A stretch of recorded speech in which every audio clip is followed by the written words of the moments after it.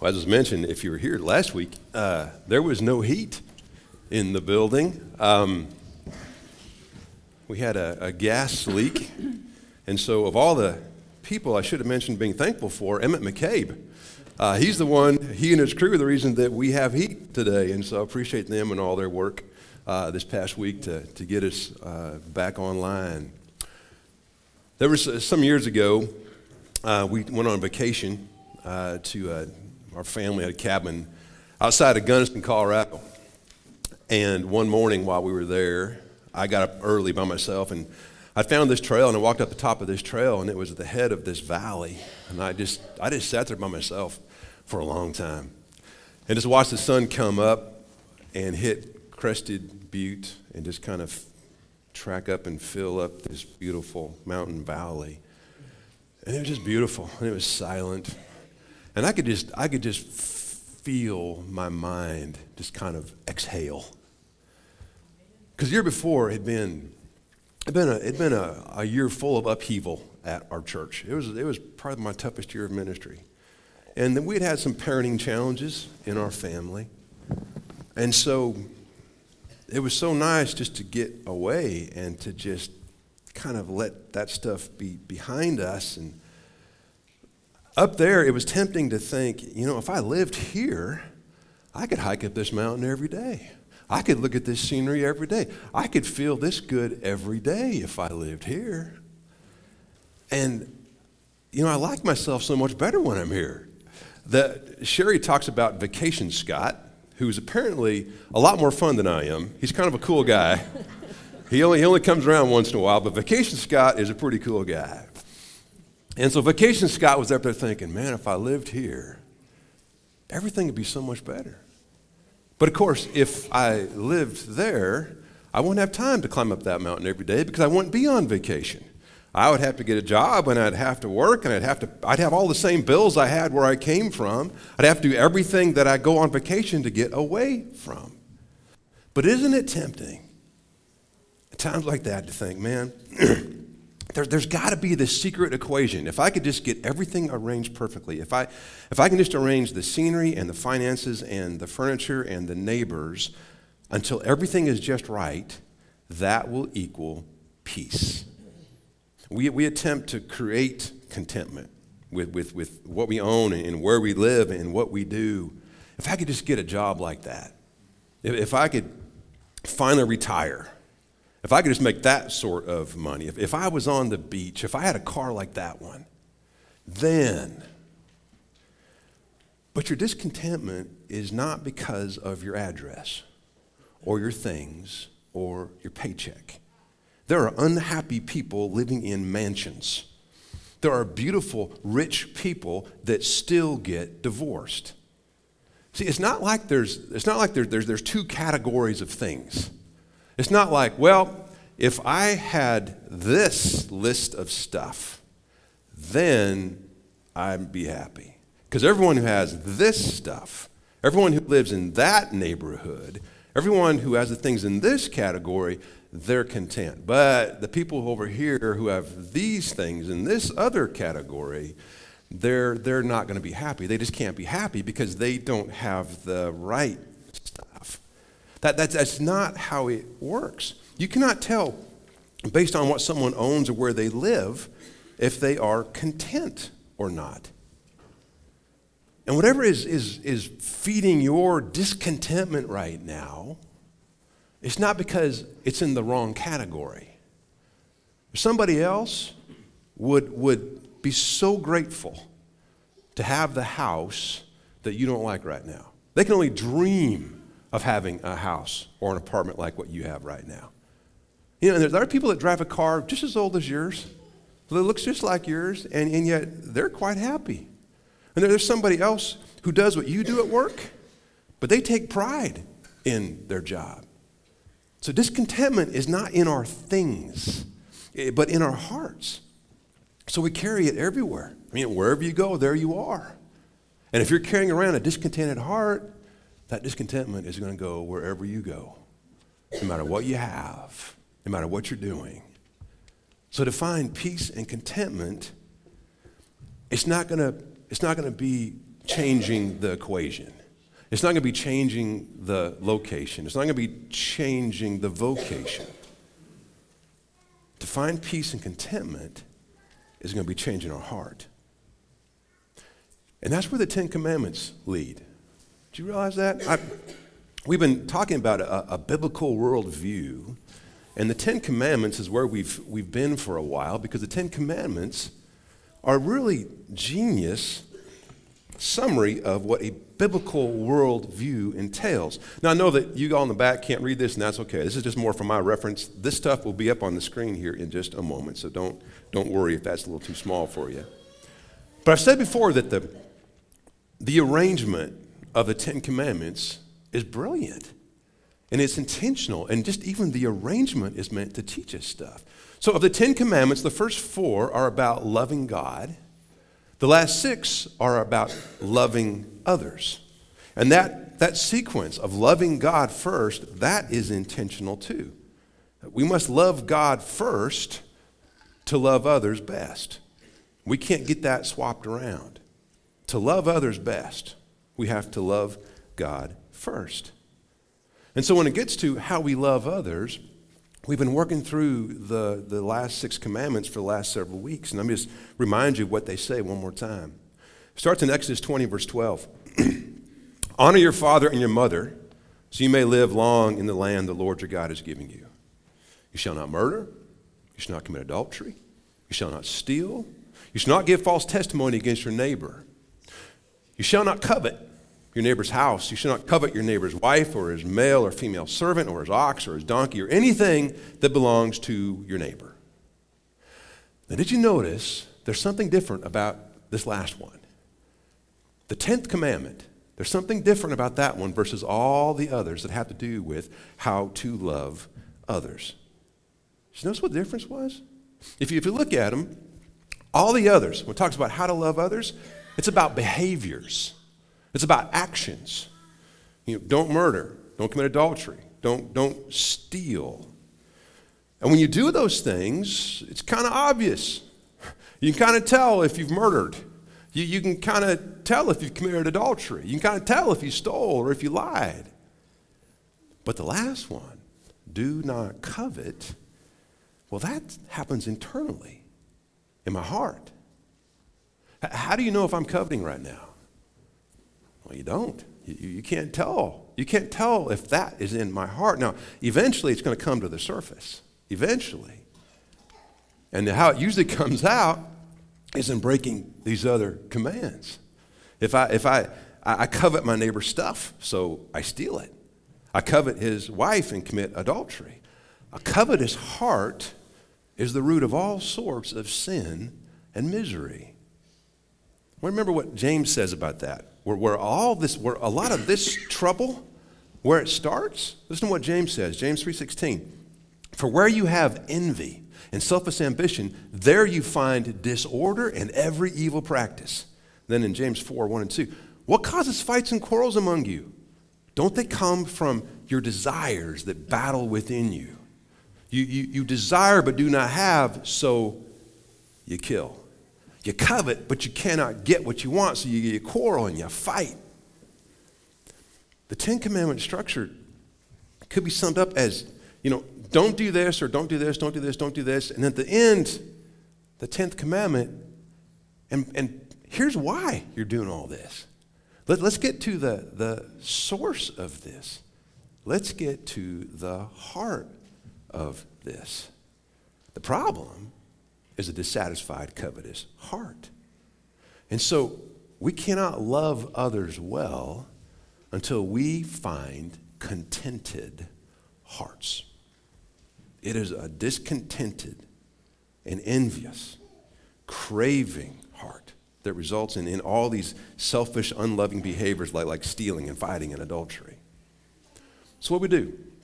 How do we handle that? Is the answer just to not desire? Is the answer to stuff all of those desires down? To just not want anything, and then you won't be disappointed, then you won't do anything bad? No, that's not the answer. That's not what the Bible says at all. Now that's Buddhism. That's what the religion of Buddhism would say. Buddhism said that suffering is caused by craving, so the path to peace or nirvana is through the absence of desire. A Buddhist ultimate goal is non-suffering, non-feeling, non-existence. That is nirvana. I don't find that very appealing or even realistic, and it's not biblical. For one thing, all desires are not evil. Sexual desire for your spouse is a good impulse, a God-given pleasure. Our desire for food and our ability to taste it as we're eating it and enjoying it, that's God-given. God wants us to have that. It's a positive thing. Even wanting what someone else has can be a positive motivator. Now we're told, do not covet what belongs to your neighbor, but that's not the same as aspiring to achieve what he has also. That's not a bad thing. So for instance, there's a young man, he doesn't have much direction in life, but he sees his buddy who's got this nice truck and he's got this nice house, and maybe that motivates our directionless young man to apply himself and start working hard and start saving. Or if he sees the marriage that his friend has and he sees how happy his wife makes his friend, maybe that will motivate him to find a young woman and work to impress her and provide for her, and so he can have the blessing of a wife too. That's not coveting, and that's not bad. The desire to achieve and to compete and to acquire can all be positive, and it's not at all sinful. God designed us to desire and to hunger. It was God who gave us our senses and the ability to experience pleasure and delight when our desires are fulfilled. So desires and cravings are themselves not wicked, and they're not wrong. Buddhist denial is not the way to contentment. Even in verses that tell us to conquer our desires, even when the Bible does talk about that, I want you to listen to where the Bible tells us to go with those desires. I think one of the strongest statements about that would be Galatians 5:24. Those who belong to Christ Jesus, Christians, have crucified the flesh with its passions and desires. Now, first, that sounds like we must kill all our passions and desires. Desires are bad, but that's not what it says. Read it again. It says crucify the flesh. And why does it use the word crucify? Well, that's intentional. Crucifying the flesh, that takes us mentally back to Jesus and the cross. Jesus was tempted in every way as we are, yet was without sin. He felt all the same desires every human does, but he subjected those desires to the will of God. In the garden, he says, not my will, but yours. So his perfect obedience took him all the way to crucifixion. So as Christians, crucifying our desires doesn't mean acting as if we don't feel them. It doesn't mean just stuffing all that away. It doesn't mean denying all it. It means we do with them what Jesus did. We subject them to God's will. Our fleshly desires don't rule us. God does. So we manage our desires in ways that will honor him, that obey him. So we take our desires to God. We go to God with our desires. So when we desire what our neighbor has, his house, his wife, his stuff, we need to take those desires to God. Because here's what happens if you don't. We've used this poster before. We've said this is a biblical worldview. This is a way to diagram a biblical worldview. Because the Bible tells us it's all about relationships. It's our relationship with God and with others and with earth. And the secret to thriving is in understanding those three relationships we're in, with God and with others and with material things. And then the structure of the Ten Commandments reflects this reality because it puts God at the top. It puts God first. Being aligned with God first, better being right with him first. That's the top priority. But when you don't, when you go to someone's house and you notice, how much nicer their furniture is. And you get back in the car and you pull up the phone and you pull up Zillow, you look up their address to see how much their house costs. How can they afford that? You think, well, we work harder than they do. And then you start stalking her on Facebook and on Instagram, and you think, we don't take vacations half as nice as this. And her husband treats her so much better. And then that discontent and envy grows into, I deserve better than this. And that ripens into, I need better than this. And now you're in dangerous territory. Now you are right on the border. You're right on the border in your heart where you're deciding what to do with the envy you feel. Now, if you let those desires lead you, you may find yourself justifying stealing and lying and adultery. But what coveting does is coveting says, God is not enough. He's not coming through for me like he should. He's not showing his love for me like he needs to. So I'm going to have to just start doing stuff on my own, I guess. So if you follow your coveting heart, what you end up doing is you end up flipping this. And now the stuff of earth, the created stuff, now that is your greatest desire, your priority. Or maybe, it's your coworker's wife. Maybe she becomes your greatest priority. She is the desire that you're focused on. She is what you are convinced is necessary to make you happy. But the Bible says God is our provider. He is the giver of all good things. He is the one who owns it all anyway. It's his stuff anyway. And he loves us. And he does what is loving always. And he knows what we need. And his timing is perfect. And he has promised if we stay faithful, he will never forsake us, never leave us in a place where we don't have what we need, when we're forced to violate his commands to get what we need. Hebrews 13:5 says, keep your lives free from the love of money.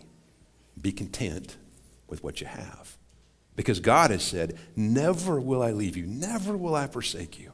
So if we ignore the God who is the provider of everything, who is all-powerful and in control of everything, who holds the future in his hands, does that sound like a path towards contentment? I don't think so. That doesn't sound like the way to go if you want to be happy, if you want to be content. Going away from God doesn't sound like it's the smartest way to find contentment. If I am looking for contentment, I need to go back to God. I need to take those desires to him. I need to get as close as possible as I can to the generous and the wise giver of all good things. Listen to what Paul says is the secret to contentment. Philippians 4. I find this passage so interesting. He says, not that I'm speaking of being in need, for I have learned in whatever situation I am to be content. Remember, he's writing this from prison.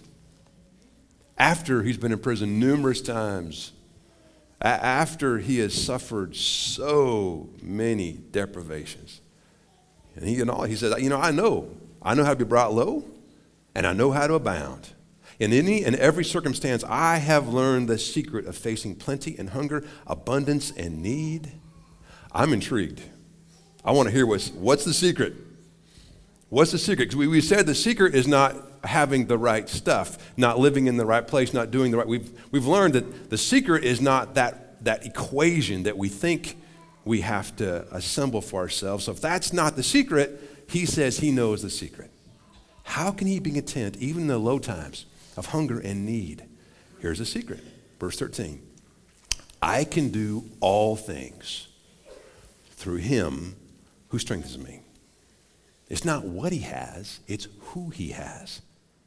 The secret to contentment is not having enough stuff or good enough stuff. It's flipping this back around. It's putting God first. It's getting right with God. If he has God, he has all he needs to get him through whatever comes up. Contentment cannot be found without God. You're not going to find it. People look so hard. They work so hard to get it and protect it. All that stuff that we're trying to put together that we think if we can just arrange all this and possess all this just right, we'll be content. It's a house of cards. It won't stay up for long. If you want contentment, it's only going to be found in God. So when I feel envy, when I'm coveting what my friend has that I don't, what should I do with those desires? I take them to God. Contentment is not deadening desires, but trusting God with those desires. We're trusting. If we stay obedient to God, He blesses us. If we subject our desires to His commands, if we wait on His timing, if we believe in His goodness and generosity, we'll have what we need when we need it. We can trust Him even with our desires, with our coveting, with our jealousy. We can trust what He is doing with us when He doesn't give us what we want, when we want it. We can trust even then that He's doing what's loving. He's doing what's best. He knows. Father knows best. And by the way, have you forgotten? Have you forgotten that apartment or a house that you live in, that's not your home? That your checking account and your IRAs, that's not how rich you are. Your body and the way that you look and you feel right now, this is not as good as it gets. Have you forgotten? You have another home. You have an inheritance coming. You have a resurrection body waiting. Listen to what James says, James 5:7. Be patient.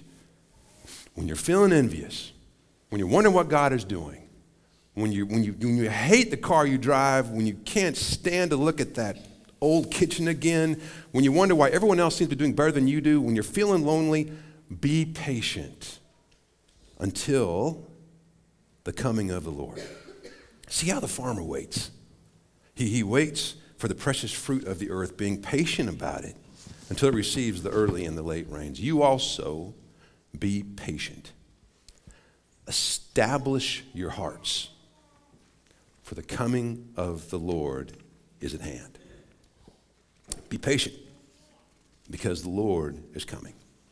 You can be grateful and sing praises even during bad times, because the Lord is coming. Now, why does James point us to that? When he says, you want to find contentment, you want to find peace, be patient because the Lord is coming. Why does he point us to that day? Well, what comes when the Lord comes, when he returns? Well, every promise of God fulfilled perfectly and forever. The full onslaught of God's love poured into us. And our inheritance comes. And heaven comes. Scripture wants us to think about heaven. Think of the things of heaven, not the things of earth, because heaven is the answer to so many of our questions. Heaven is the payoff. It's the realized promise. It's the reality we were created to enjoy. James says, let the anticipation of that day anchor you now. Feed you now. Comfort you now. And establish your heart with confidence, despite what you now lack, despite what you don't have right now. I confess, I struggled for many years with contentment about what I was doing in my career and where I was living and what I was missing out on. And I think I'm better. I'm not cured. I think I'm better than I was. And you know what's helped me? Probably the best thing that's helped me is I think a lot about heaven. I'm thinking about heaven a lot. I shared with you before, I end when I remember to, and it's most nights I do. When my head hits the pillow, every night I say, that's one day closer to heaven. There's a lot of times I like to imagine what heaven's going to be like. When I'm feeling dissatisfied, I like to just step back and think, what is this scenario going to look like in heaven? How will this be different in heaven?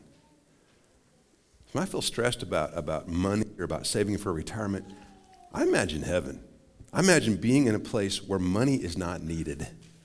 Money is not an obstacle to anything. When I feel discontented because I'm aware of time slipping away and there's so many things I haven't done, there's so many places I'd like to go to and I haven't go to them and now I probably never will, I'm where time is unending. And there's no longer limitation. We'll have time there to do everything we don't have time to do now. And this is really, I'm just being confessing, I'm just confessing, this is really how I think about these things. I mean, you want to learn how to play an instrument. You want to learn a new language. You want to read good books. You want to finally finish that quilt. In heaven, we will never again be limited by time. We will have the capacity to pursue whatever we like. Time to spend with everyone we love without limits. Imagine what that's like when time never again creeps in on you and ruins something, takes something from you. And I don't really covet where people live like I used to, because now I keep imagining my home in heaven. I'm very grateful that I grew up in Montana, in one of the most, literally the most beautiful places on earth. But I'm content now. Wherever I am, forever as longer I'm alive on this earth, wherever that takes me, I think I can be content. Even in Wichita Falls, which is not exactly a scenic destination. No one mistakes Montana and Wichita Falls. But I'm okay in Wichita Falls. I love Wichita Falls. One reason is you all, but another reason is I'm carrying heaven in my mind all the time. I imagine the hills I'm going to walk one day.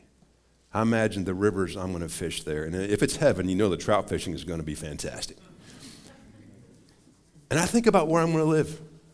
And I know this may sound silly to you. This may sound childish. I don't care. I'm just confessing. I can't wait for you to come visit me in heaven. I can't wait for you to come see the place I'm going to have in heaven. I'm going to have a little farm. I'm going to have an orchard over here. I'm going to have a cozy fireplace. I'm going to have this fantastic library. I'm going to read all the books I don't have time to read sitting by that fire. Now, you may think I'm being too literal. You may think my version of heaven isn't spiritual enough. I'm going to disagree with you, though. There is a reason eternity is described as a new earth. Revelation 21:1. It talks about eternity. It talks about what we're going to eventually be in for all of eternity. This is what it says. Then I saw a new heaven and a new earth. For the first heaven and the first earth had passed away. And it talks about earth and heaven joining. It talks about God coming to live among his people and dwelling with them forever. But the point is, there will be a new earth. Revelation describes heaven with imagery from the Garden of Eden for a reason. We will dwell in a new earth that will be familiar, but so much better. It will feel like home, but the home we always wanted, the home we were made for. And even if I'm wrong on some of this, even if I'm wrong on some of the ways I'm envisioning heaven, I know for sure I won't be disappointed. I know there will be no coveting there because we will have everything we need forever, perfectly, and no fear of any of it being taken away from us. So I share that with you. I share maybe my silly, childish heaven that I carry around with me just to encourage you that when you feel, when you hear those whispers of discontent, I want you to imagine heaven. I want you to be patient and imagine your heart when it's whole and at peace and satisfied and secure, because that will be you forever. So let me just end with a reminder of what's coming, what we will experience if we trust God with our desires. Revelation 21, this is a vision that John sees of eternity. And I heard a loud voice from the throne saying, "Look, God's dwelling place is now among the people, and he will dwell with them. They will be his people, and God himself will be with them and be their God. He'll wipe away every tear from their eyes. No more death or mourning or crying or pain, for the old order of things has passed away." He who is seated on the throne said, "I am making everything new." God's going to walk among us like he did in the Garden of Eden. Nothing will separate us from our Father and his love. We can gaze on the face of God. We can ask all our questions. Every hurt will be healed. Death will be no more. And everything will be made new. The earth made new and fresh. We will be made new and complete and whole and strong. And he says in verse 7, those who are victorious will inherit all this. And I'll be their God, and they'll be my children. That's your future in Christ. That's what you already have. That's what's just waiting for you if you're right with God through Christ. I love thinking about that. I love imagining that. That keeps me going. Carry heaven in your heart. Every day is one day closer to heaven. In the meantime, here's what I want you to do. I want you to feed your contentment, not your discontentment. You've got those in your heart, and you can choose what you're going to feed. You can choose what you're going to feed and grow, and you can choose what's going to starve. Feed your contentment. Thanksgiving is coming up on Thursday. Here's what I'd like you to do to help you prepare your heart for Thanksgiving. Once you find one thing every day that makes you happy and that is free, I want you to go as small as you must. If it's bird song, clean white clouds against a cobalt sky, the voice of an old dear friend on the other end of the phone, the smell of your baby's skin, the hypnotic warmth of a fireplace, the sound of rain on a tin roof. I want you to taste or see or hear or touch or smell one thing every day that makes you happy. Because when you focus on that stuff, whatever you find, it's going to take you to God. All those things that you find on the other side of those is God. Those are God talking to you, touching you with his goodness, reassuring you that behind these small gifts are the vast riches that he'll provide for you. What you really need, he'll provide. What you most desire, that's your inheritance for all eternity. So taste and see that the Lord is good. Blessed is the one who takes refuge in him. Fear the Lord, you his holy people, for those who fear him lack nothing. The lions may grow weak and hungry, but those who seek the Lord lack no good thing. Praise God. Let's stand and sing.